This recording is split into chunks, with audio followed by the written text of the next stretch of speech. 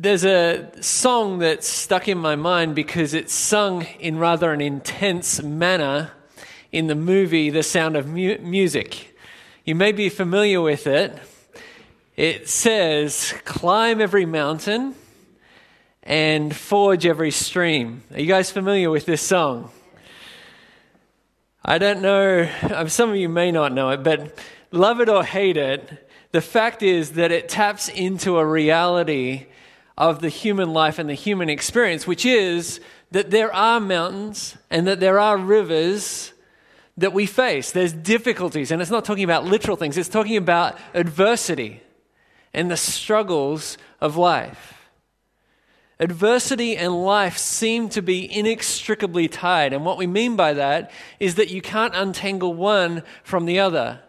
Life means adversity. Adversity means just that it's a part of the life and human experience. The challenges of life seem to come one after the other. There's always something more that we want. There's always something more that we need. There's something more that needs to be faced in life.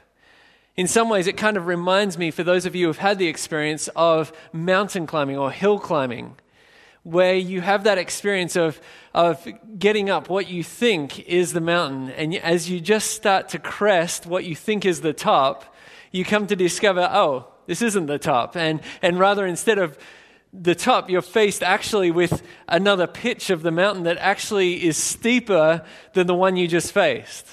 In some ways, that's a picture of life. We're always cresting, there's always something more imposing in front of us.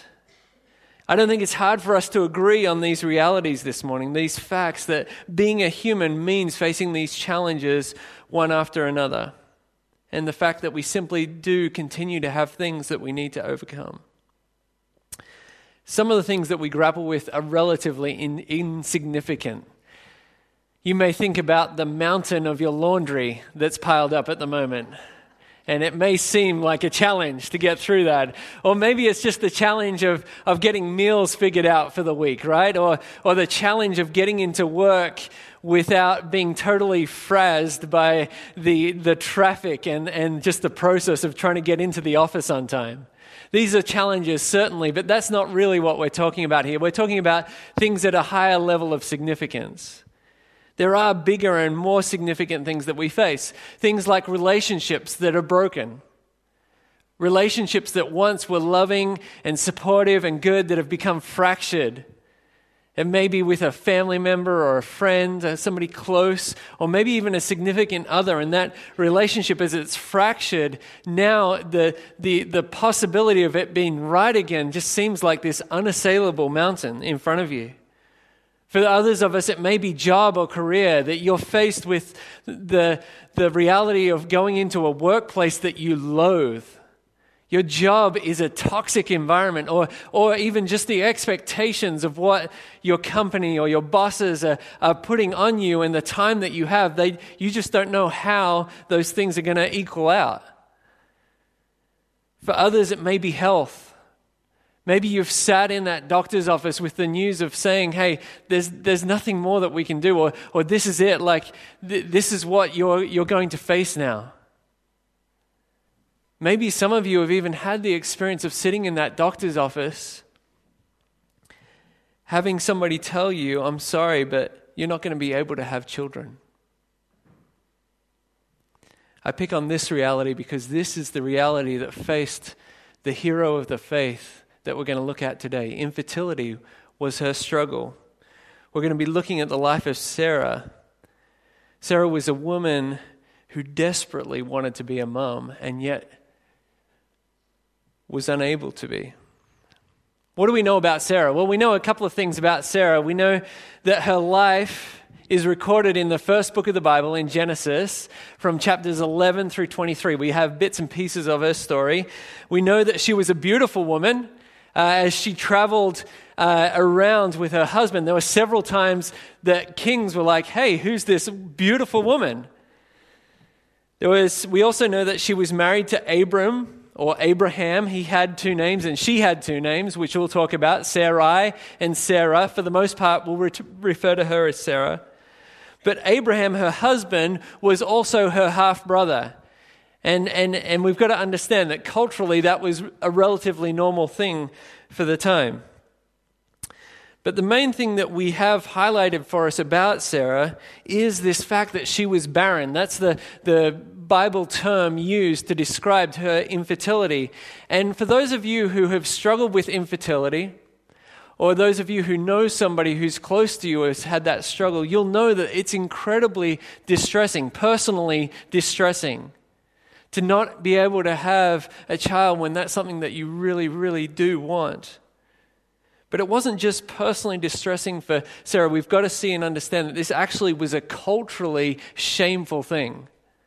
Like the fact that she couldn't provide an heir for her husband would have been a culturally shameful thing.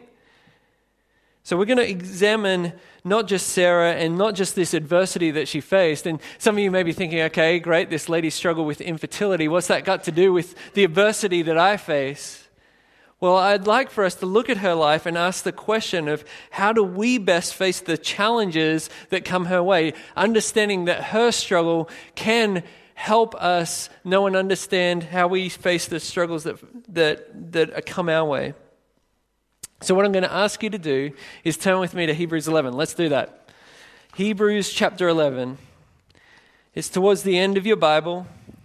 It's a rather big book for the New Testament. And this is the book that we've been looking at, and the chapter, Hebrews 11, that we've been looking at, is we've been looking and asking the question through this series that we're in right now of how do we, by faith, step forward into all that God's called us to. And today specifically, we're asking and looking at how do we walk forward with faith when we're confronted with adversity. So where Hebrews 11 takes us is really to this story of Sarah and the struggle that she's facing. So we'll be at Hebrews 11, verse 11. But before we read that, I just want to highlight a fact. A lot of us we see and we understand that the Bible is this really good and helpful tool. But I have heard from people, both inside and outside the church, that this thought of, hey, is the Bible is it sexist? Is it a little bit down on women? There can be that thought or that question amongst people. And I love the fact that Hebrews 11, when it's talking about all these people of faith that we can look up to, includes some incredible women like Sarah, like Rahab, and it kind of infers to some other ladies as well. And as you look through the Bible, what you'll discover is that over and over again, God celebrates both men and women. And against the culture that was very man-centered when the Bible was written, it holds up both men and women. And this echoes back to the fact that in Genesis, we're told that both man and woman were created in the image of God, that both have value and worth and dignity is what they deserve, and respect is what they deserve. So just want to highlight that as we get into this Hebrews 11 passage, is that women play just such an important role in life and in all that God has and plans. So with this in mind, let's read Hebrews 11, verse 11. This verse comes in the middle of talking about Abraham and his journey, and then it says in verse 11, by faith, Sarah herself received power to conceive even when she was past the age, since she considered him faithful who had promised. Now, as we read this, you may not be familiar with the story. You may be like, oh, so I guess she got pregnant and had a baby. Yes, she did. We'll get into some of the details of her life. But this was after a long struggle. In fact, you may have picked up in the verse there, it says that Sarah herself received power to conceive even when she was past the age. Past the age, i.e. she was 90 years old when she became pregnant. And so what we see here in this text is this idea that by faith, Sarah received a wonderful miracle. The ability to supernaturally have a baby, even though she was too old to have a baby. And when I stand up here and say, by faith, Sarah received a miracle, and that's kind of what this verse is saying, I also say that with kind of a red flashing light beside that statement. The reason we need to have kind of a danger zone warning here is because the danger is that we would think that faith is something that we produce that moves the hand of God as we would wish. If we continue down this line of thinking that faith is something that we need to get enough of so that we can kind of determine how God moves, what it would lead us to thinking is that if I can gather enough faith, God will have no choice but to answer my request. That's kind of the end of that line of thinking, and that's not biblical, that's not helpful. In some ways, that's treating God a little bit like a video game. My kids have, at Christmas, got the old vintage game of Mario Brothers, and so they've been playing that a lot, so it's on my mind. They've been playing it a lot, and in the game, you run around and you collect coins. And when you get enough of these coins, when you get 100 of these coins, it cashes in for a one-up life.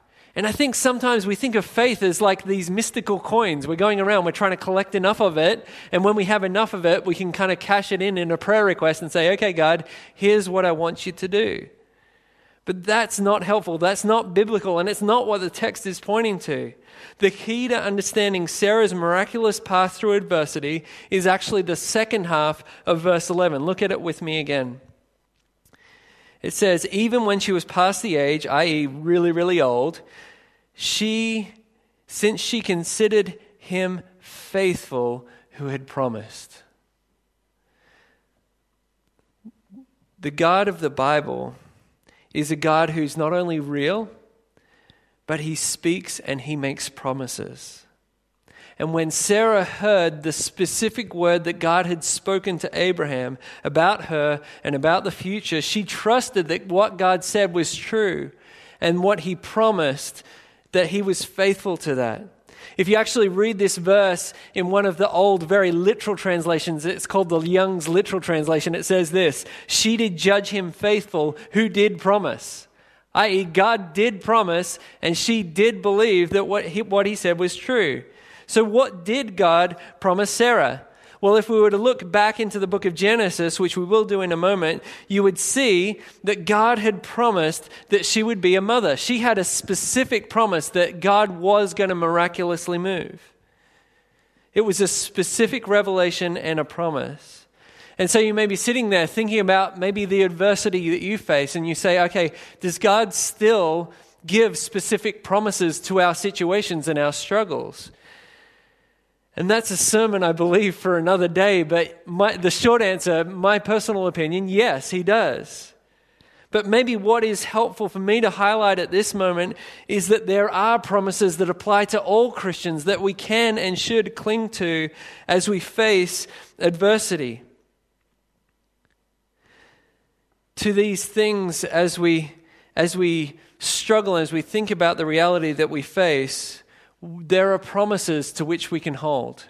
You're like, okay, that's great, Holly. Like, what do you actually mean by that? In a practical sense, what do you mean? Well, let me give you a couple of examples. Maybe you're confronted with the mountain of anxiety over your work. When I talked about work a moment ago, you were like, oh yeah, that's my situation, that's my struggle. You're just feeling anxious about all that's expected or just the situation and the tension at work. And it feels like this mountain in front of you. Well, there are promises, if you're a believer in Christ, that you can cling to face that adversity.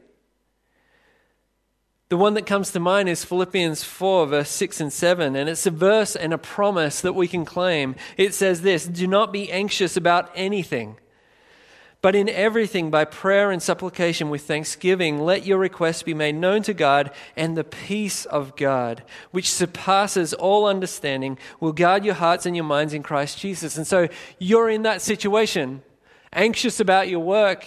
You can take that promise and say, God, please, I feel so anxious. I feel overwhelmed by my anxiety. God, would you help me, please, to believe that what you say in your word is true, that this promise is true for me, that if I pray, if I bring this thing, supplication, to you time and time again, that you will hear me, that you will answer, and that you will bring a peace that passes understanding. I don't feel that right now, God, but I need it. Please help me. That's one example of clinging to a promise, facing adversity. Another example, maybe you're reeling from the loss of love. Maybe there's a significant other or a person that you dearly love that you have a fractured relationship with now, or maybe they've passed away, they've gone.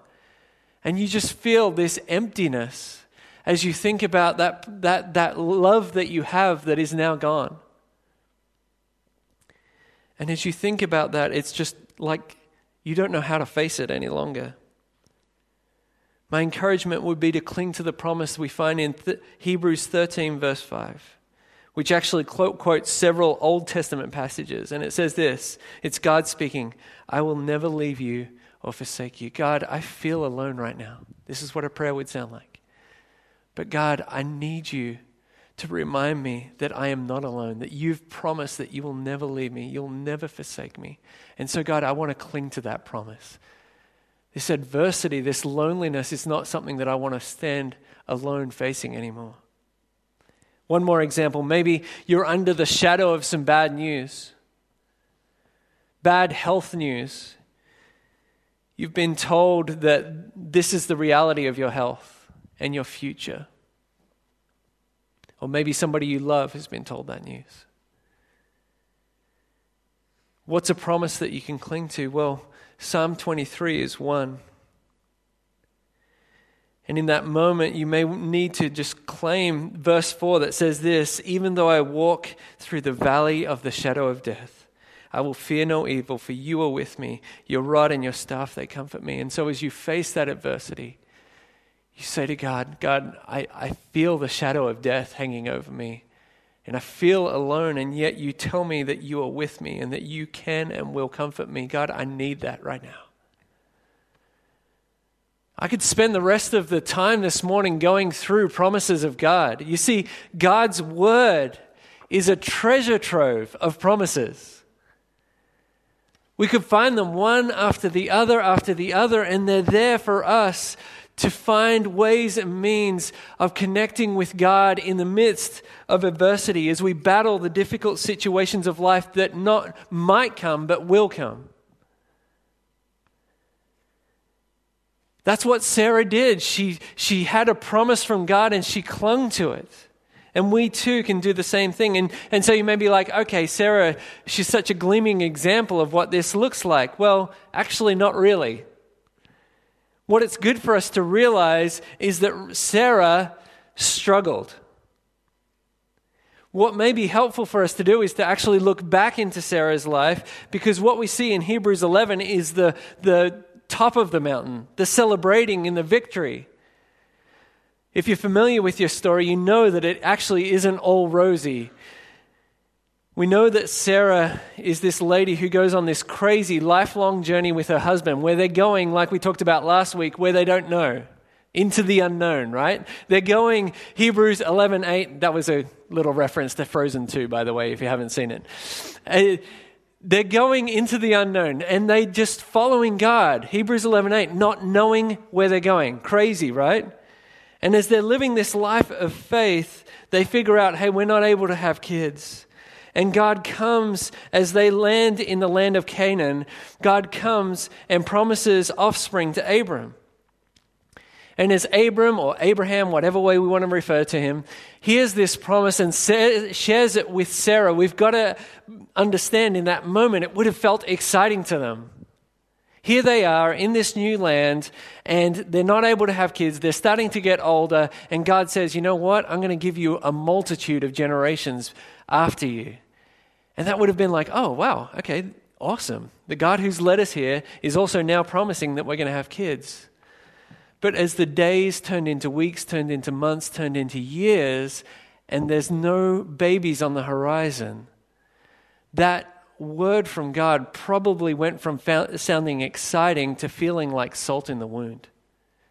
And that's the moment where I want you to pick up the story with me in Genesis chapter 16. Let's turn there. Genesis 16. We're going to the other end of the Bible here.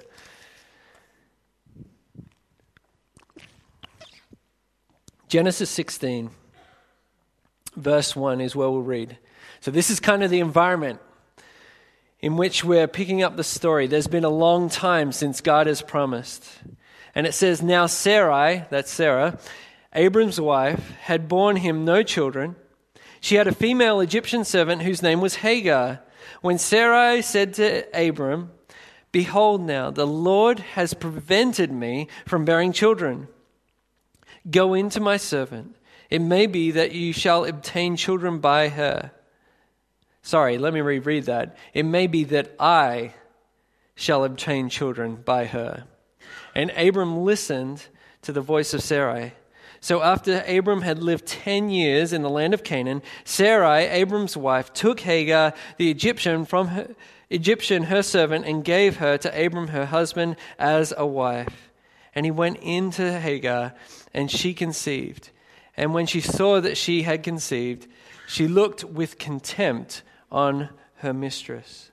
Now Sarai said to Abram, may the wrong done to me be on you. I gave my servant to your embrace, and when she saw that she had conceived, she looked on me with contempt. May the Lord judge between you and me. Guys, this is drama. 10 years later on. Now, you've got to understand this. This is 10 years from God coming to them as a couple that already have figured out they can't have kids and they're getting old. 10 years later, they're like, all right, nothing's happening. And so Sarah has this idea.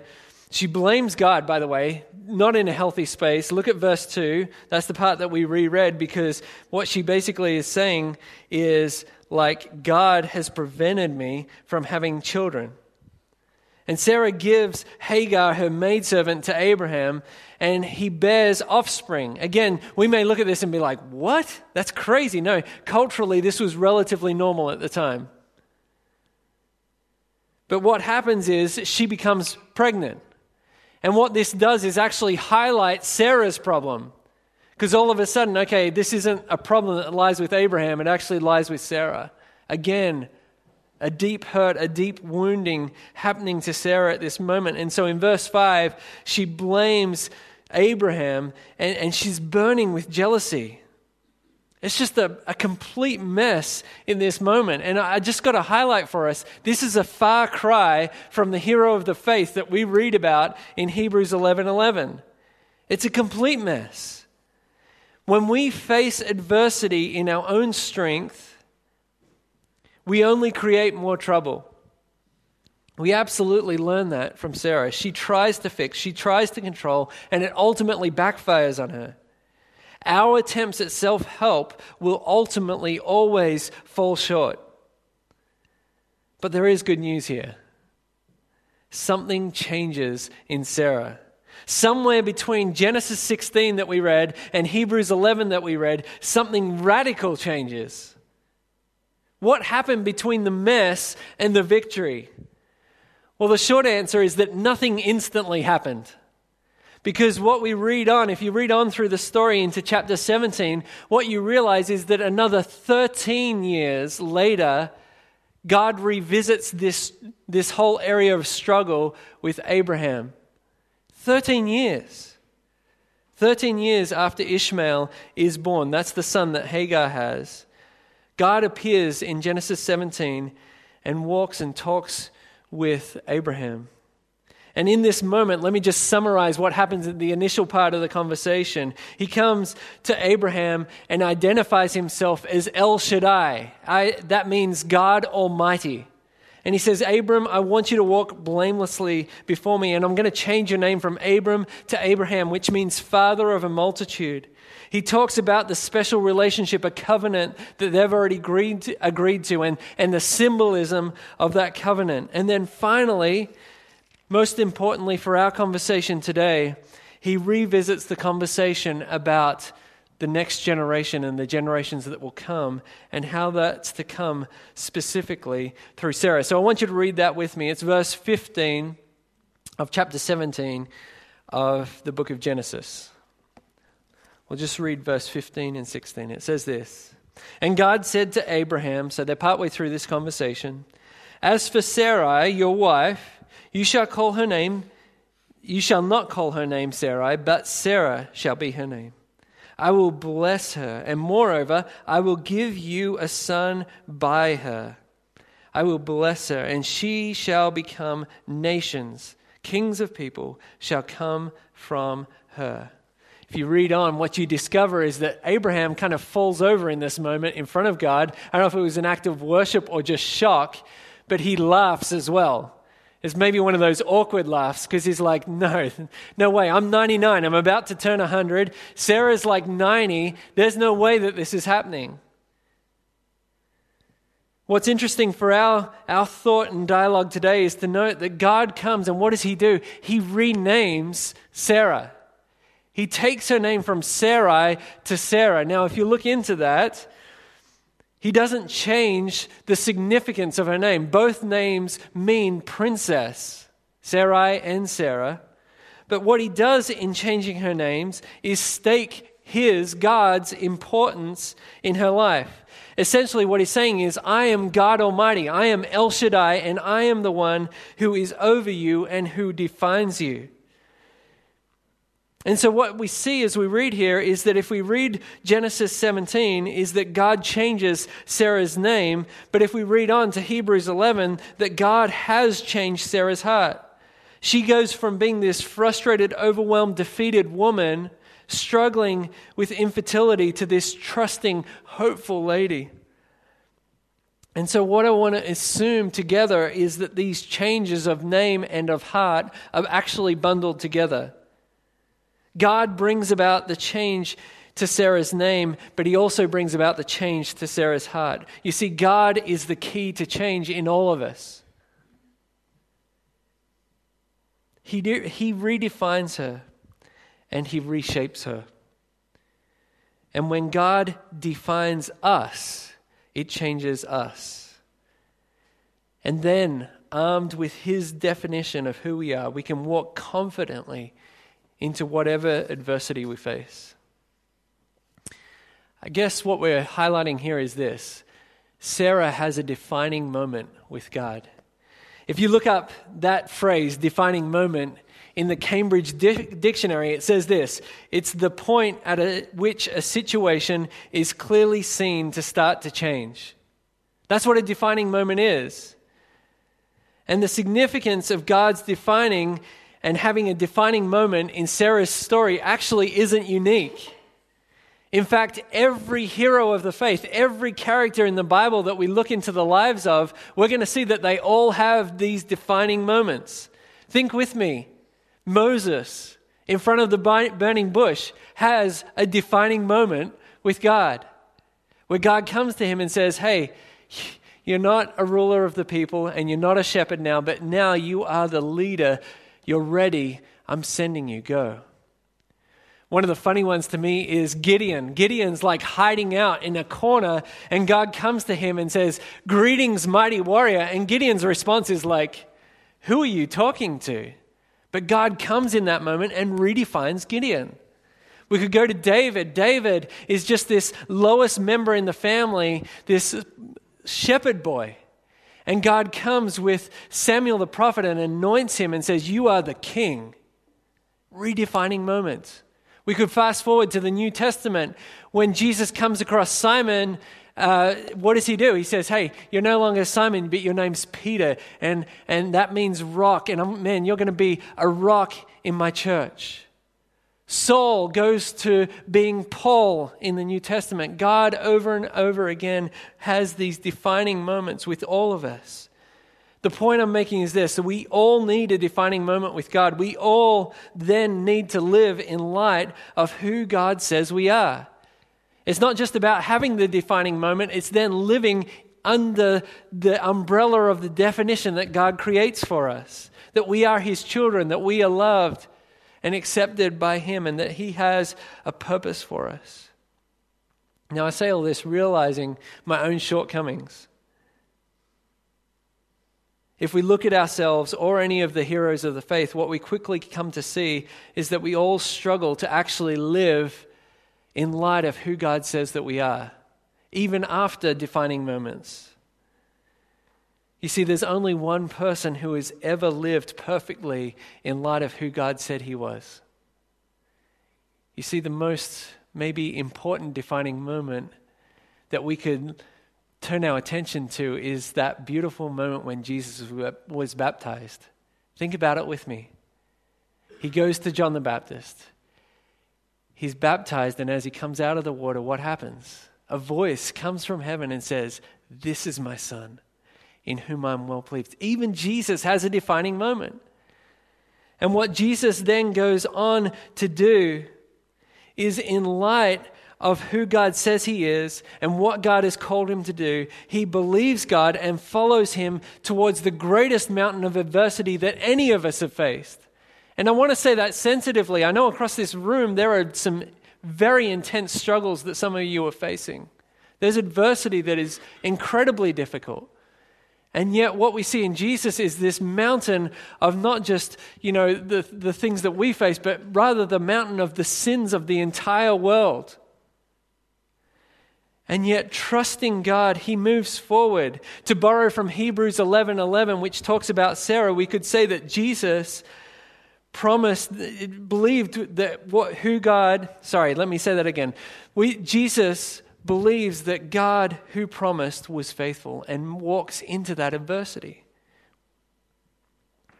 He goes to the cross. He dies for the sins of the world. He's raised to life again so that by this, you and I can have right standing with God. That he can forgive us now for the fact that we do struggle over and over again. Sarah, in many ways, like other heroes of the faith that we've studied and will study in the coming weeks, is a broken mirror reflecting faith for us. She's still a mirror, but it's somewhat broken. So she reflects faith in certain ways for us, but we also see the brokenness of her life and her situation. Jesus is a perfect mirror, reflecting perfectly what faith is. And that is why, as we've said in this series already, we must keep our eyes ultimately on Jesus. Yes, we can look to Noah or to Abraham or Moses or any of these heroes of the faith and glean things from them, but ultimately our eyes have to be fixed on Jesus, who is, as Hebrews 12:2 tells us, the author, the starter, and the perfecter, the working it out of our faith. So in light of all these things that we've said, let's ask a couple of questions in the hope that this wouldn't just stay as a theoretical conversation today. What adversity do you face? And maybe a good question to ask yourself is, what point are you on the journey with that adversity? For some, it may be a new thing that is looming in front of you. It's that cresting of a hill, and now you're looking at something new, and you're like, oh, this is difficult. For others, you may be in the middle of just the throes of that adversity. And maybe as we looked at the story of Sarah and her struggle to try and control the situation, you're like, wow, that's close to home. That's me in the moment. I'm feeling tempted to try and sort this out myself. Maybe you're on the top of an adversity. You're kind of cresting the hill and you're saying God's victory is good in this moment. That's great. But consider where you are today. And then secondly, I want you to think about this. Have you had a defining moment with God? Remember, we've said that walking through adversity is so much better knowing who we are in God. We see the difference in Sarah, the difference that it made. We've got to believe that it'll make a difference for us if we've had a defining moment with God. We said earlier that self-help doesn't help. What we're highlighting is that God-sized obstacles need God. And today is an opportunity for any of you who do not know if you've had a defining moment with God. Today is a moment. An opportunity for you to have the most defining experience in your life where you would say, God, I'm yours. I surrender.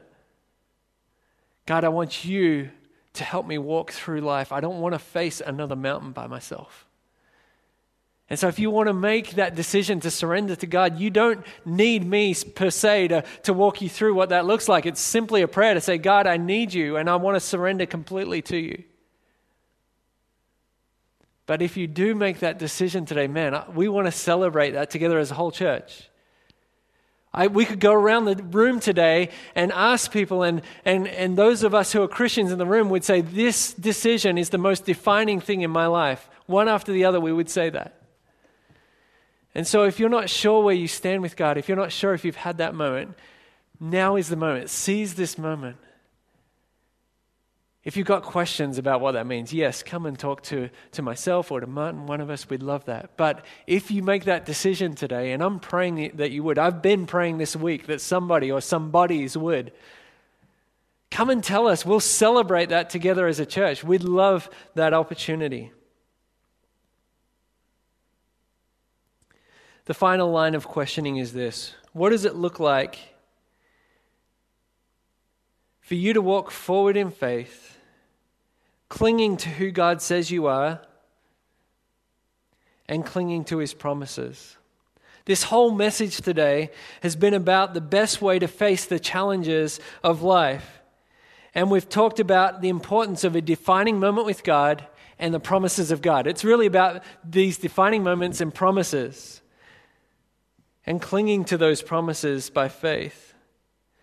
So what that means is, for those of you who have had that defining moment with God, what has God said to you?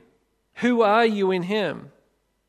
What are the promises that apply to your situation? I gave a couple of examples, but like I said, this book is a treasure trove of those promises. So as you look at your unique struggles, what is God saying today? What does faith look like in this moment? What does it look like to walk forward in faith in this moment? I want to challenge you to not walk out of this room without asking Jesus to carry you by His promises through whatever adversity you may be facing. You see, the mountains of life are certain, but so is the fact that Jesus is, as the Bible describes Him, the Good Shepherd. And He will lead us, and when necessary, He will, as the Good Shepherd, carry us through the adversities that we face. And so I really do want to encourage you to submit ultimately to Him today. That's what this message is about. Not trying to face things on our own, but rather facing them with Jesus. Let me pray. God, we thank You that You don't call us to face the mountains of life alone, but rather, as Your word leads us to understand, You are ready and willing to lead us through the valleys and the mountains of life. God, forgive us when, like Sarah, we try and face things by ourselves and we try to figure out how things are meant to work on our own. God, we're all guilty at times of doing that. Forgive us for that. And God, would You help us to walk into the things that we face today and this week and this year, not trying to go solo, but rather armed with a definition of who we are in You and armed with Your promises. God, thank You that You are a God who understands, a God who cares. Thank You that You faced adversity so that You know that when we face adversity, what that even feels like. Thank You that You're sympathetic to the struggles and the trials. Help us to fix our eyes on You. Help us to trust You. And God, especially for those of us who are in the throes of a really challenging time right now, God, would You just carry us? Don't lead us, just carry us, God. We need Your help. Thank You. Thank You, God. We trust You. Give us wisdom to know even how to respond in these next few moments as we think about all these things. Amen.